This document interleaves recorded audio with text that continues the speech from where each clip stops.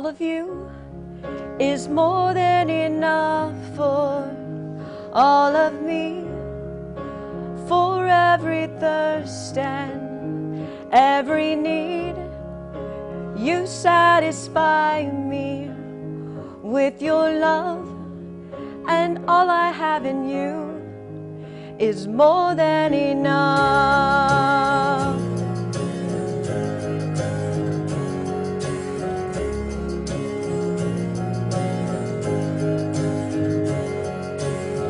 You are my supply, my breath of life, still more awesome than I know.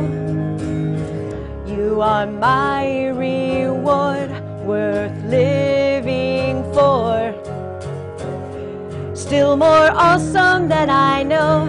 And all of you is more than enough for all of me, for every thirst and every need. You satisfy me with your love, and all I have in you is more than enough.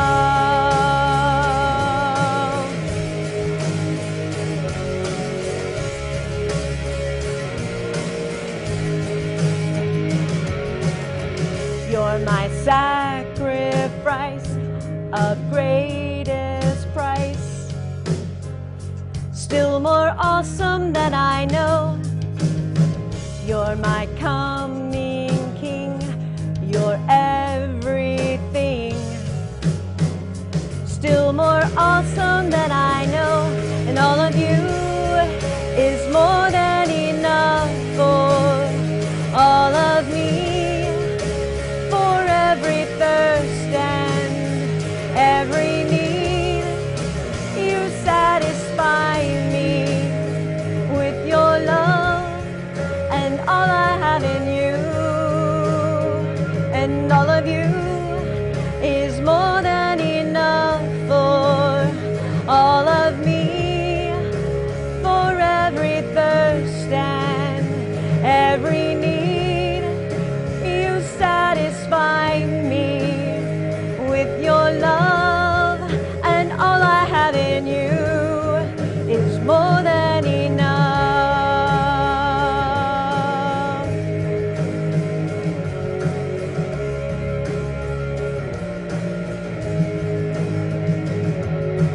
You're enough, you're enough, you're enough for me. You're enough, you're enough, you're enough for me.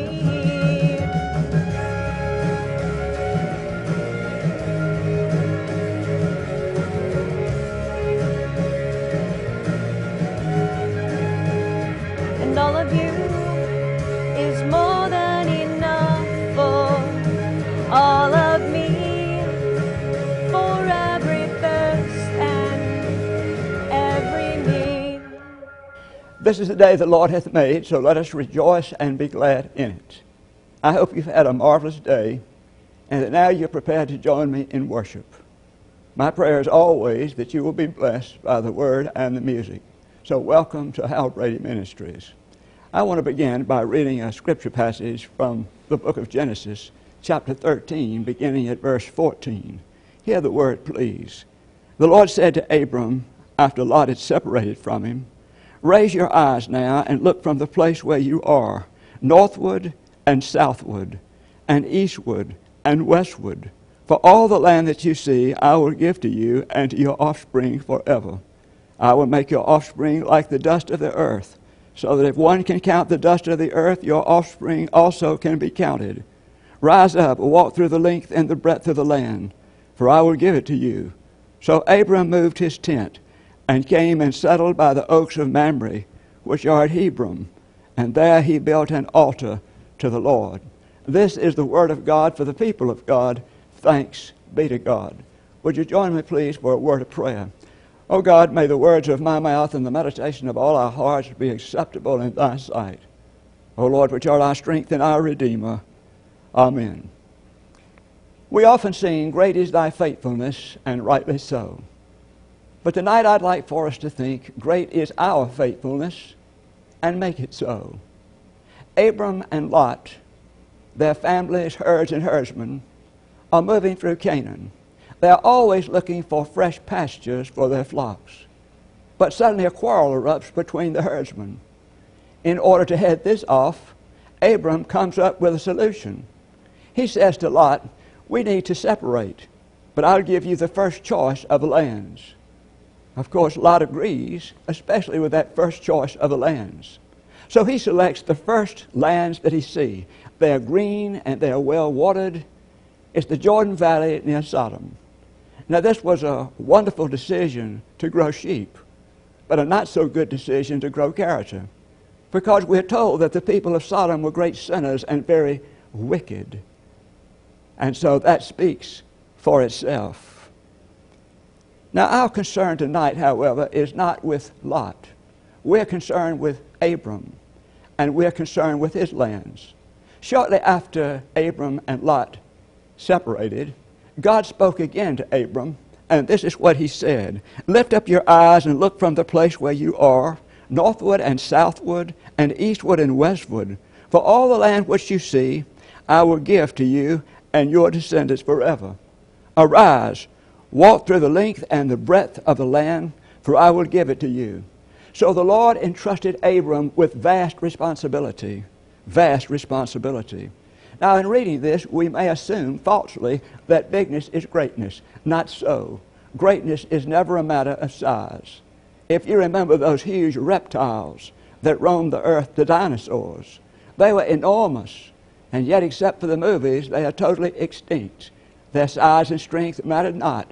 They could not adapt to a changing world. And then I want you to consider some of the great empires that you've read about in history that have come and gone, regardless of their size. You remember the kingdom of Assyria, and then there was Babylonia. And then what about the kingdom of Alexander the Great, the Roman Empire, Nazi Empire, Communist Empire, and on it goes. Greatness is not a matter of size. So the Lord entrusted vast lands to Abram, but he also entrusted vast lands to the responsibility of Americans. I repeat, greatness is never a matter of size. Now, if greatness is not a matter of size, of what does greatness consist? What I want us to do for a few minutes tonight is think about more specifically what are the characteristics of a nation's greatness. And I'd like for us to think about that for a few minutes. The first characteristic of a nation's greatness is its sense of spiritual destiny. Its sense of spiritual destiny. After the Lord spoke to Abram about his land, Abram built an altar to God. Now, whatever else that means that Abram was aware and had a sense of spiritual destiny. Now, the Jewish people have always had a sense of their spiritual destiny, and I think we can understand this better if we see Jacob at Bethel. You remember after God spoke to him in a dream, he responded this way. He said, this is none other than the house of God, and this is the gate of heaven. This is none other than the house of God. This is the gate of heaven. This is the way the Hebrews have always understood their heritage in their history and their circumstances. We hear it and see it in Abraham and Sarah. We see it in Isaac and Rebekah. We see it in Jacob and Rachel. And we see it in Esther. We see it in Joseph and Moses and the prophets and Joshua. And on it goes. Do you know the reason the Bible is different from any other book of ancient history? It's because through that book we see the people there, their story told in the overtone of divine reality. In other words, the Hebrew people knew they were God's children and that God had a special purpose and destiny for them. And if I'm not mistaken, I think I've read that somewhere in our own early American history. I want you to hear these words. Hear them again. I'm sure you've heard them. These words, and I will make of thee a great nation, and I will bless thee and make thy name great, and thou shalt be a blessing. These words were read by the Reverend John Robinson to the Pilgrims shortly before they embarked to seek a home in the New World. They came to this world not only so they could worship God as they pleased, but that they would bless a movement that would benefit all humankind. That was these pilgrims of ours. They wanted to bless all humankind. And it was this destiny, this sense of divine destiny, that enabled them to handle all the hardships of those early years. There was a young physician named Benjamin Rush. He signed the Declaration of Independence. When he was first elected to the Continental Congress, his friend Benjamin Franklin said this to him: "We need you. We have a great task before us, assigned to us by providence, by providence." And then there is Abraham Lincoln. Listen to Lincoln in his emotional parting at the Springfield Railroad Station on February the 11th, 1861. Lincoln said, "I now leave, not knowing when or whether ever I may return, with a task before me greater than that which rested upon Washington. Without the assistance of that divine being who ever attended him, I cannot succeed. With that assistance, I cannot fail." Abraham Lincoln called the American people no less than 9 times to repentance and prayer. But one of the tragedies of the 21st century is we are beginning to lose our spiritual heritage, our sense of spiritual destiny. We are not able to get across our faith heritage to our young people. In other words, we have not been able to connect the early times of America with its biblical heritage. And I think we've seen that in the antics of Jay Leno. Jay Leno, in his impersonation of the man on the streets who interviews people, he interviewed some college students. And he asked one of them, "Can you name one of the 10 Commandments?" "Oh, yes, freedom of speech," said the one. Then he asked another, he said, "Complete this sentence, let he who is without sin." And the girl replied, "Have a good time." And then he said, "The Bible tells us that someone was swallowed by a whale." This young college student said, I know, it was Pinocchio." Now, all of this is laughable. It is laughable. And yet it seriously shows a deep hole in the understanding of young people and other people about the faith heritage of this nation. Not long ago, I was having a meal with 2 friends. I admire and respect them both. We were talking about other things. But both times the conversation came back to America. And one of them said, "I am so deeply concerned about the direction of America and the way we are moving away from God. I'm also concerned about that. That is my concern." So I want you to listen. The first characteristic of a nation's greatness is its sense of spiritual destiny. The second characteristic of a nation's greatness is its unity in diversity. Its unity in diversity. My friend Jim Moore talks about an amazing night. It was Wednesday night, June 22nd, 1994. This was the night that the Houston Rockets basketball team beat the New York Knicks for the NBA championship, the national championship. He said, "What a great night for the Houston Rockets and their fans. What a great night for Houston and the state of Texas. What a great night for me because I had the opportunity of being there." He said it was a thrill to see the Houston Rockets bring back the first world championship to the city of Houston.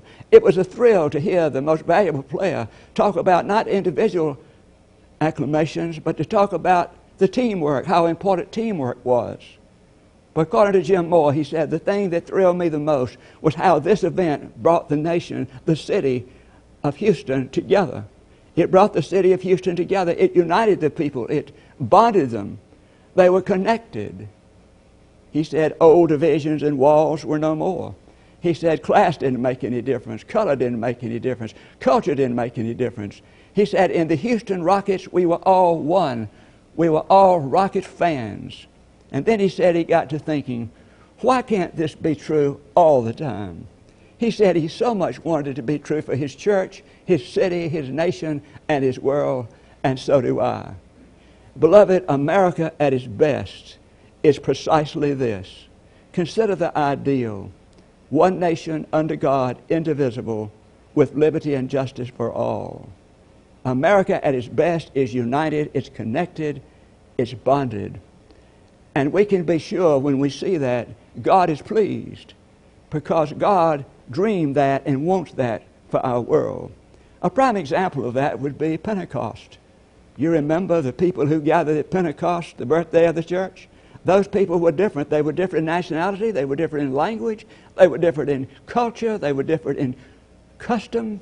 But through the power of the Holy Spirit, they were brought together in a new unity. Now, that's one thing. But what about the unity of our diverse nation here in America? What is God going to use to bring our nation together? Well, he might use many things, but I think he's going to use these things. First of all, a common adversity. A common adversity will bring us together. You remember the event of 9/11.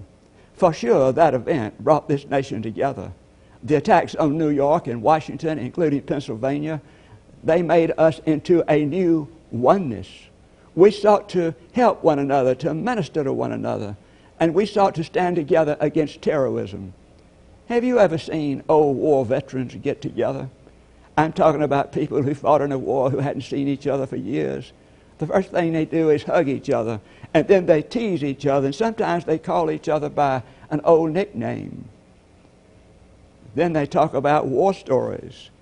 You see, these veterans, they have a common adversity that brings about a kinship and a relationship between them. So consequently, it's like a glad reunion. That common adversity brought them together. And then a common commitment will bring us together. A minister said in the church he served, they were trying to find another associate minister to deal with a particular situation. On the first go, they found this man they really liked.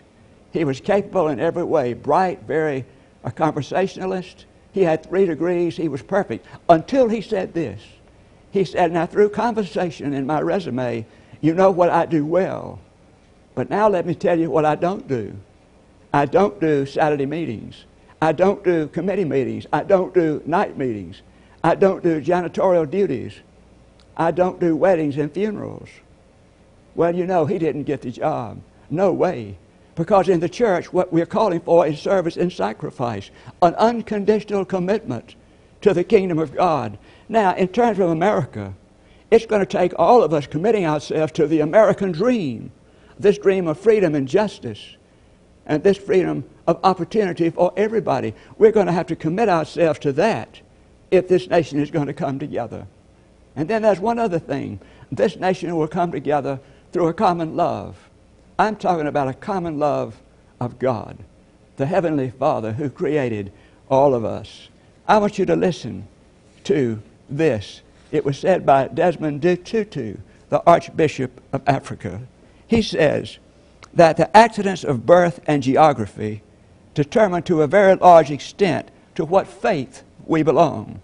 The chances are very great that if you were born in Pakistan, you would be a Muslim. If you were born in India, you would be a Hindu. If you were born in Japan, you would be a Shintoist. If you were born in Italy or America, you would be a Christian.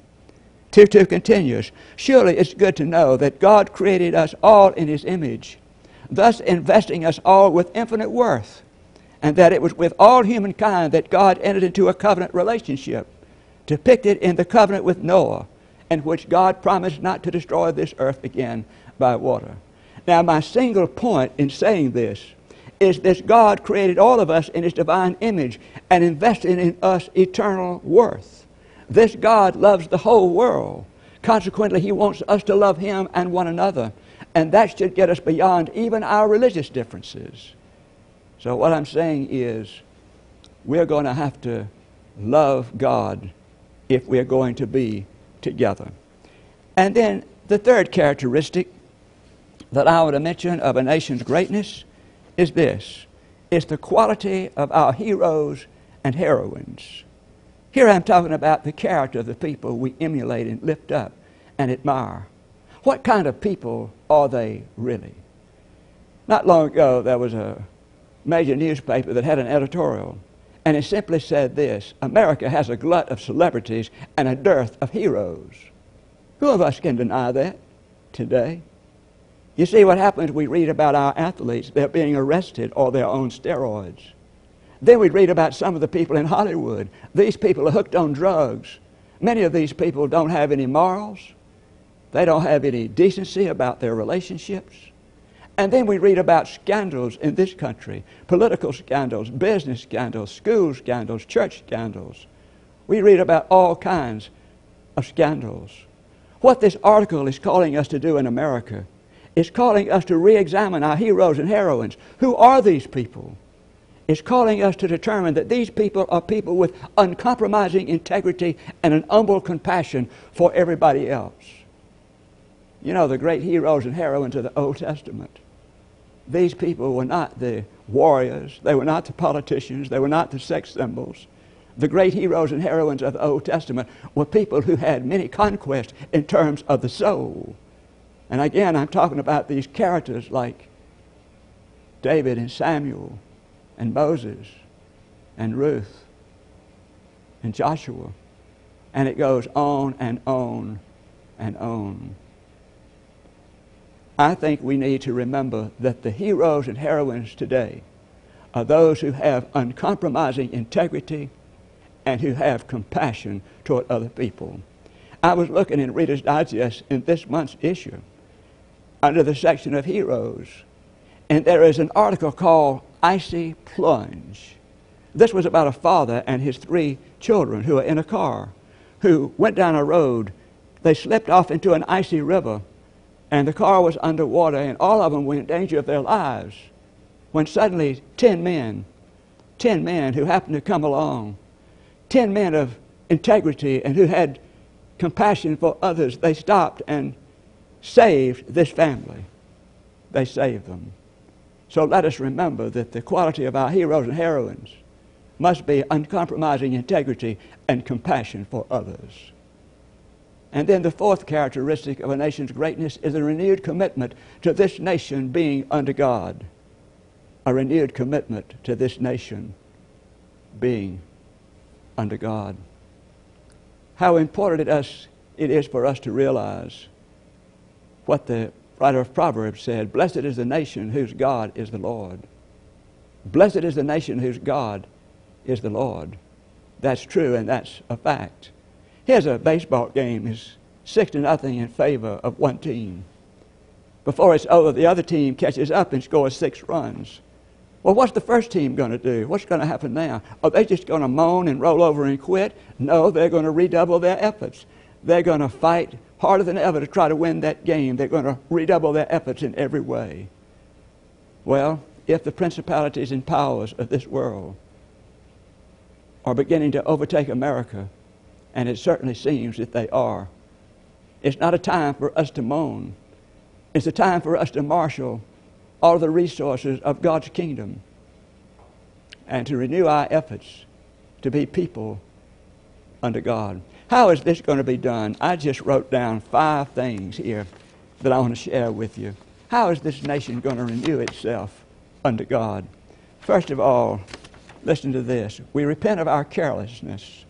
We pay special attention to the marginal, the stranger, the less fortunate.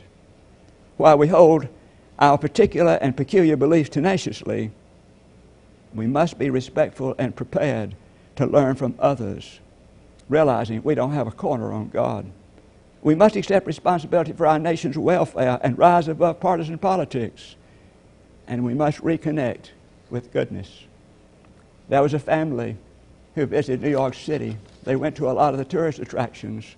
And that evening they asked the little girl what was her favorite. And like so many others, her reply was the Statue of Liberty. And they said, well, what are you thinking about her? And she said, I just keep thinking about that lady that's holding the lamp.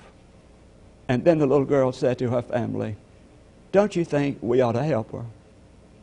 Ladies and gentlemen, she's asked a major question of those of us who love this country and love God.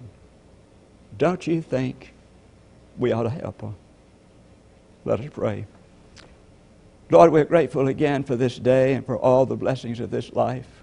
We're thankful for this country.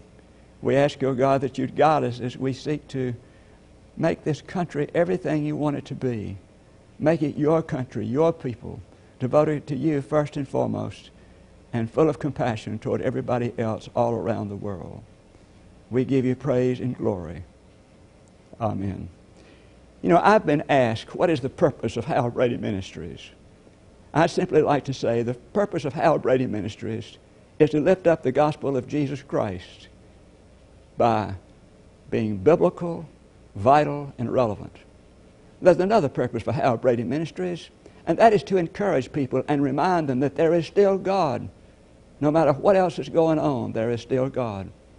If you would like to be a partner in this ministry, either by prayer or financial resources, it would be much appreciated. Thank you very much. I hope you have a pleasant evening. Good night. No one ever cared for me like Jesus. There's no other friend so kind as He. No one else could take the sin and darkness from me. Oh, how much He cares for me.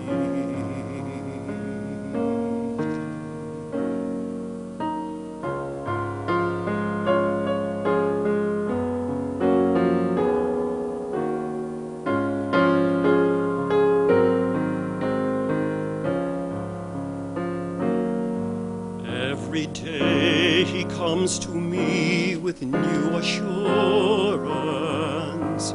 More and more I understand His words of love. But I'll never know just why He came to save me, till someday I see His blessed face above. No one ever cared for me like Jesus.